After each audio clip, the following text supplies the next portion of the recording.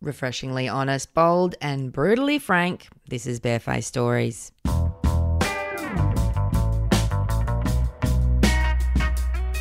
She said, I hear you're having a hard time at the moment. And I looked at her and I'm freaking out. And I say, Olamar. And she looks deeply into my eyes and says, I know what you are.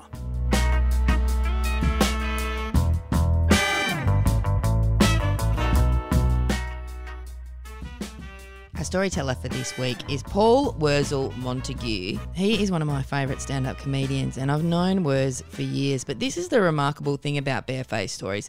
You think you know someone, and then they get up on stage and they share a part of their lives that they've had under lock and key for a long time. And for Wurz, he told the story of what had been happening in his life for the last 12 months. And I tell you what, there were a bunch of us there who are good friends of Wurz, and we didn't know the depth of this story. And I'm so glad he shared it. So glad. Before that story, though, I don't know about you, but after a long day in lockdown, there is nothing like a refreshing G&T. But you got to drink the good stuff. And how do you know it's good? Well, you put the head distiller of Old Young's handcrafted spirits through the ringer and get your facts straight. True or false? A bottle of gin from 1736 might contain turpentine, sulfuric acid, and kerosene. True, definitely the kerosene or turpentine. Oh, really? Yeah, it was not a real good time for gin. True or false? A bottle of Old Young's 1829 is made with Tuscan juniper berries, lemon myrtle, and cardamom. True. Old Young's is in Perth's Swan Valley. Gin-interesting stories, gin-intoxicating spirits. And now here's Wurzel Montague. Hi, how are we? So look, last year in many ways was a very good one. I succeeded over the space of 8 months in losing about 50 kilos. Yeah. I'm still quite fat, but I was really very fat. So, no, it was a lot of progress and it was very exciting. I've struggled with weight all my life, and so to lose so much so quickly was very encouraging. It did lead to two fairly serious health detriments. The first one was I ran into some serious bowel issues, folks. Turns out, pro tip, you need to keep food moving through your bowels. So that's one of the bad things about starving yourself for months is that everything just packs up and it fucks with your shit, quite literally. So that was bad. Learned a lesson there. The other health detriment was over a space of months, without seeing it coming, I lost my fucking mind. So I should qualify that by saying, so I've known since my early 30s, I'm in my mid-40s now, that I have bipolar disorder. Bipolar 1, as we call it, it's the best one. It's the top one. I've probably had it, my doctors think, since childhood, but it was my early 30s when it was finally picked up, and it explained a lot of shit that went in my teenage years and 20s in particular. I inherited that from my dad, is about the one thing I got from him. But here's the thing, right? So bipolar 1 can be the most fun because you sort of have equal amounts of manic and depression, right? Sort of manic episodes, depressive episodes, they tend to equal out over the whole. Unlike poor old bipolar 2 people get depressed far more often with barely any of the fun stuff, right? So, but I'd always looked at that bipolar 1 diagnosis and thought, because it always sort of says there with some psychotic features, right? And I'm like, oh, I'm not freaking psychotic. I do stupid shit while manic. Like really, really dumb, narcissistic, stupid, reckless stuff, like blow your life up type stuff, which I've done on several occasions. I've done stupid shit, unwise shit, hurtful shit, but I've never gone insane. This is the thing. And with looking at my dad, who had the same diagnosis, he was batshit mental. Every few years, particularly under stress, he'd start hearing voices, seeing shit that wasn't there, full kind of like schizoid symptoms, right? And I'm like, well, I'm not that. Over the years, I've become pretty good at managing my bipolar, and that I look at it like a physiological thing, right? I read it in my body. So, for example, I'm not a person who likes getting out of bed. probably live my life in bed if I could. If I jump out of bed first thing in the morning going, feeling great today, that's a pretty good sign I'm on the swing up, right? If I've had 4 hours sleep, I'm like, fuck yeah, bring on the day. It's like, oh shit, I'm sick, right? That's and whereas once I would encourage that and just ride it, I've learned over time, no, now's the time to sort of, reset the body. In the same way that a creeping depression coming on feels like a kind of sickness, like a flu taking over. Problem being last year, I lost so much weight so fast that on almost a weekly basis, my energy levels were increasing. I didn't need as much sleep. My sleeping was improved. My breathing got better. My lung capacity increased. My hormone levels picked up. Who knew, right? Like being morbidly obese is bad for you. And suddenly, I started to feel really great, right? On top of the world, chipper, right? Had a lot more energy, a lot lighter on my feet, doing a lot more physically, a lot more active. And because this is all going on like physically, literally, because I'm losing all this body mass and feeling really good about myself, I didn't stop for a second to go, oh, wait a minute. And so the upshot of all that was, looking back, I think I spent months hypomanic, right? So hypomanic that's hypo, right? Slightly less than manic. Hypomanic is fucking grouse. It's the best time. It's like having just like 3 Dexies in your coffee in the morning. It's just, get so much shit done. I was reading all my books before my uni classes. I was getting everywhere 15 minutes early. My tax was done on time. Like I should have spotted all these things and realised, oh no, wait, I'm creeping up. Now the problem being in the past, I know, because hypomanic is so good. It's so good. The temptation is to surf it, and if you surf it too long, you can tip into full-blown mania, right? And that makes you a maniac, and that's not a comfortable way to live your life, right? Certainly not for the people around you. So I did not see it coming. Again, I'm thinking all this improvement in my energy. It's all just the weight loss, and the two things were definitely related, but it was kind of the Trojan horse that hid what was going on in my brain, right? So probably about a week out from the day my brain snapped, it became clear to myself and my family that I probably was heading into a mania, a dysphoric mania. Dysphoria meaning one that's not fun. Okay, so I was unable to sleep, very jittery, stuttering a lot, just like someone who's just over-caffeinated, right? Just the whole time, and overstimulated by sound and kind of light, and just generally looking incredibly dysfunctionally anxious.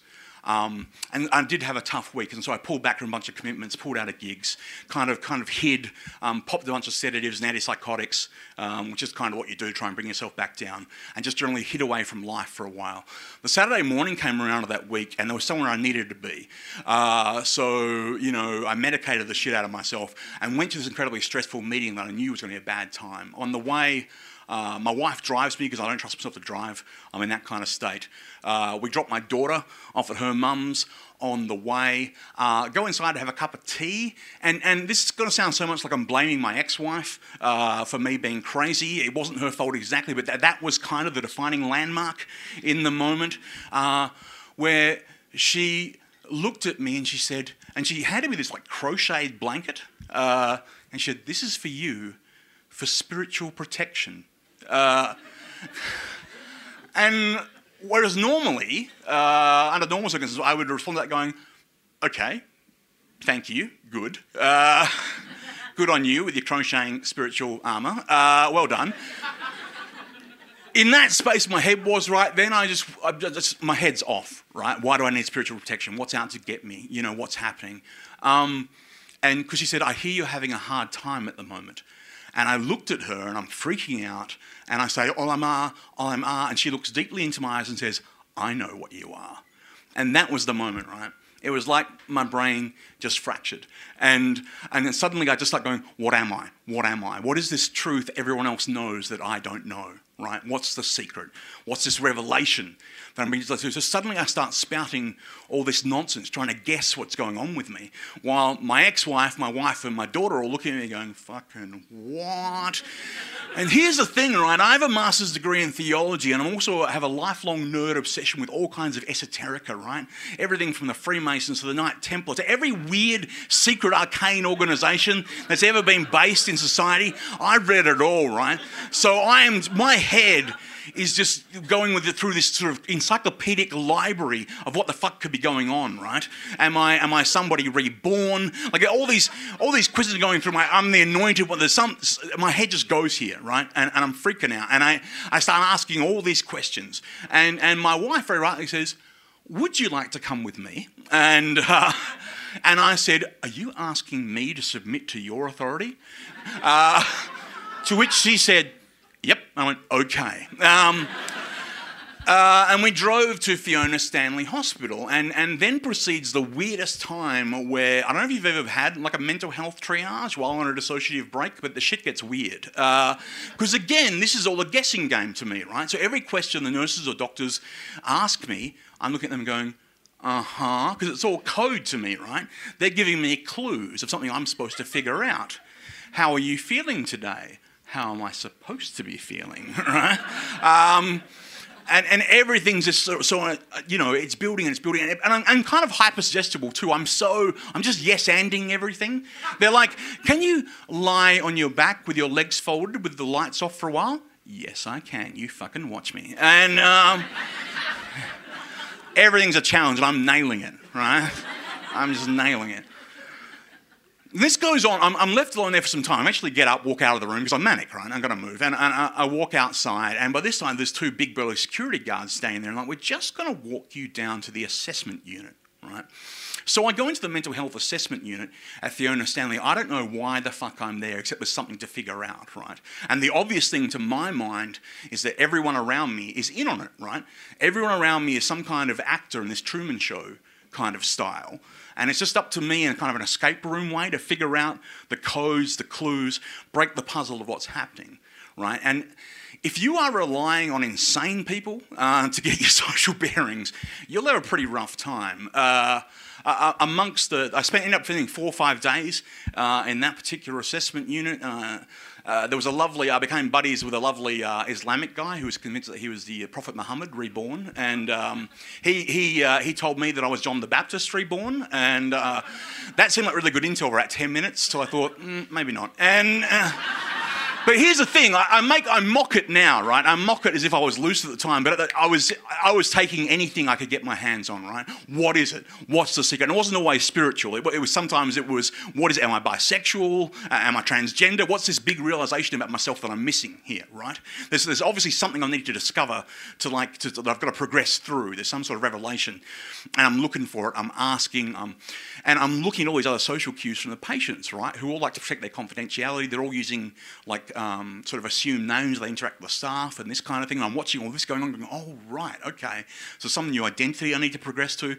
It's getting fucking weird. And because I'm convinced it's all some big game to solve, so I'm going out of my room like Santa Claus at night, leaving presents for each patient and all the staff members. If I just get the code right, I give her a book, I give him my jacket. If I just get this, like some sort of video game, if I just get this all right, I'll like level up. Something will happen, right? All this weird behaviour is too much for them after a while. They're like, no, you need to be in a proper nut bin. They don't say those words to me. So some very serious-looking ambulance officers arrive and they escort me in the ambulance, and that is a weird ride. Because the thing is, they know I'm psychotic. I have no fucking idea, right? So no one said this to me. And this is one thing I found about going through the mental health system as an involuntary patient. No one talks straight to you. No one gives you any actual useful information. No one says, oh, you know how you're bipolar? Well, you're manic off your tits and probably having a dissociative break right now. You can't trust anything you're perceiving or thinking. No one gives you that. That would be good news. That actually I could have done something with that. But everyone's looking at you going, And when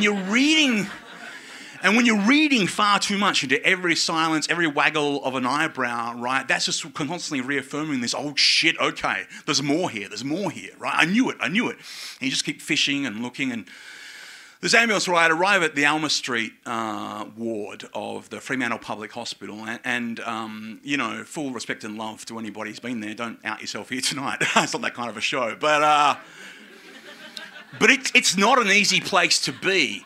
It's not an easy place to be, particularly when you don't understand you being there. So Alma Street's a public hospital. There's a lot of people in there coming down from meth psychosis. Everyone in there's got some pretty serious skeletons in the closet. We're talking about people who have been in domestically violent relationships on either side, people who are hiding from abusive spouses, people with all kinds of drug histories, people who are often there from the prison system because they need that level of psychiatric kind of intervention for a time before going back into like heavy security or whatever. It's a pretty lockdown kind of a world. And I'm in that, no idea why I'm there, and again, talking to the other patients for reassurance. And it's only now, looking back for some sanity, that I realised that guy I was taking all the tips from was grooming me to like be part of his white supremacist organisation. This is like, I didn't see, I thought the best in anyone, didn't see anyone's agenda, didn't realise anyone would be sort of feeding me or trying to, lies for their own agenda or trying to manipulate me. It was the strangest and weirdest fucking thing. And I'm just thinking, okay, just go with the game, go with the game, go with the game. 5 days in Alma Street, and I decide, you know what, fuck this. I'm not smart enough, I can't figure out the puzzle. I've tried and I've tried, but I've tired of being away from my family. I don't like being here. I feel like I'm in school camp. This is fucked up. I never enjoyed them back in the day. And so I turned to this one patient that I've buddied up with, the white supremacist, go figure, and I say to him, all right, I give up. I should say, this was in the past, this is in my weird life, I've been paid as an actor to pretend to be a mental patient or a mental hospital staff member for immersion training. So to me, the idea that this has all been set up, it's all pretty logical. It's pretty reasonable. So I'm ready to end it. And I say to him, okay, so what's a safe word? I give up. What's a safe word? How do I quit this? And he goes, back off. And I'm like, I'm sorry, what? And he goes, what part of back off don't you understand? I'm like, well, that's fucking rude. The nurse finds me, and one of the nurses finds me and goes to give me my medications for the day, and I say, no. And she's like, I'm sorry? I'm like, no, I won't be taking those. And she's like, what? And I'm like, no, look, you've been giving me these for days. They're all highly addictive. There's only one class of antipsychotic that works for me. I know that. I don't know what Groundhog Day game we're playing here, but I won't get better on those. I'm confused. You're not explaining anything to me. I'm not going to take your medication. Shit hits the fan, right? It gets real. All the other patients are like sequestered away into the gymnasium of all places. Not much of a gymnasium. They won't give crazy people cool shit to play with. More like some yoga mats and a couch. Anyway, it was... so they're all sequestered away into the gymnasium. All the staff come out and surround me, and they're like, you need to take your medication. I'm like, well, I'm not fucking taking it. That's that. And it gets weird, right? And I become this bush lawyer. I pull out my admissions paperwork and say, you people need to explain me under whose power I'm holding. And I just bush lawyer up and start arguing with them all. Who the fuck are you to tell me I can't go home? It gets serious, right? I'm not particularly angry, I'm not threatening, but I'm standing my ground and I'm saying, I don't know what's happening. Until anyone can explain to you what the fuck is happening. No, I'm not taking your drugs. I'm not... This plays out for a while and they're like, we're going to call security. I'm like, yes, please call fucking security. Like, let's get some sense in this motherfucker, okay?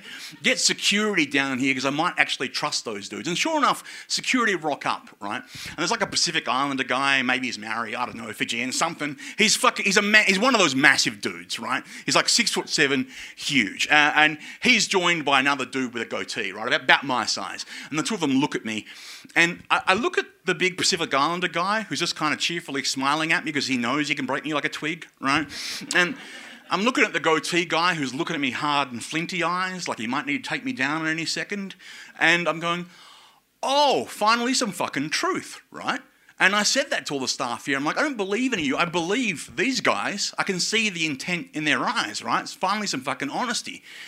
And they're like, will you take the pills? I'm like, no, I will not. And they're like, we are going to take you down and sedate you. I'm like, fucking do it.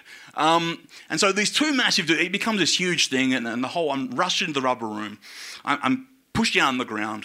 They rip my shirt up. They stab me in the kidneys with these massive friggin' needles full of sedation. And here's the thing. That sounds like a terrible moment. And it was. It was traumatic in a sense.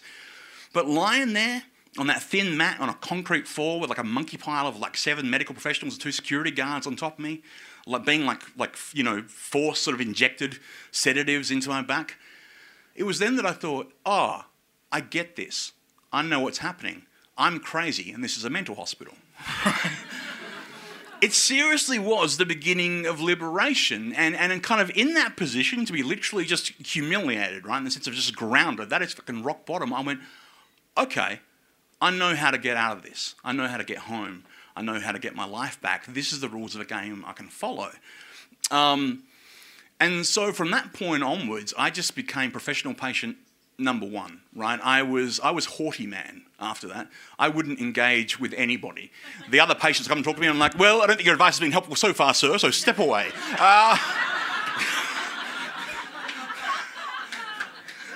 Or the nurse that came to me and she said, do you still believe all those things you were saying the other day? It doesn't matter what I believe, does it? Step away. And after some time, was sort of put into the, into the voluntary ward, and then given some day release, and then got to go back to my fucking life. And it wasn't easy. It was a very shameful thing for a long time. Being an outpatient in the public mental hospital system, where you're sort of required to turn up and see the same doctors or the same nurses who you kind of had a traumatic experience with for a long time, and going through that whole spiral of, in a sense, my brain coming back from that level of injury. Because I've never before, I've always relied on my intuition, my gut instinct, my ability to read a room. I've always been able to talk down angry people or sort of comfort a sad or upset person. To lose that completely, have that side of you, that sort of social bearing, that compass in your mind just go, and then slowly piece it back together, it really felt like a muscle had snapped and I was learning to walk again for the first time in my life. And I've never felt, in a sense, more lonely or more isolated or more dysfunctional, lost and broken, I guess. The good news is I'm relatively sane now. And I guess the thing about that experience now, I look back and in a sense, I don't know, grateful for it, I think is too trite. I don't think it was a trauma. But I think I've come through it a better person in that I really now am at a point where I give very few fucks on a daily basis. So I've let go of ideas whether I'm a good person, a bad person, whether I'm helping society, whether I'm hindering it. I really am just me, and I'm doing what I do, and that's really all that matters. And drawing breath and putting on pants in the morning is a fucking victory. So, yeah. Thanks, folks. Appreciate you listening.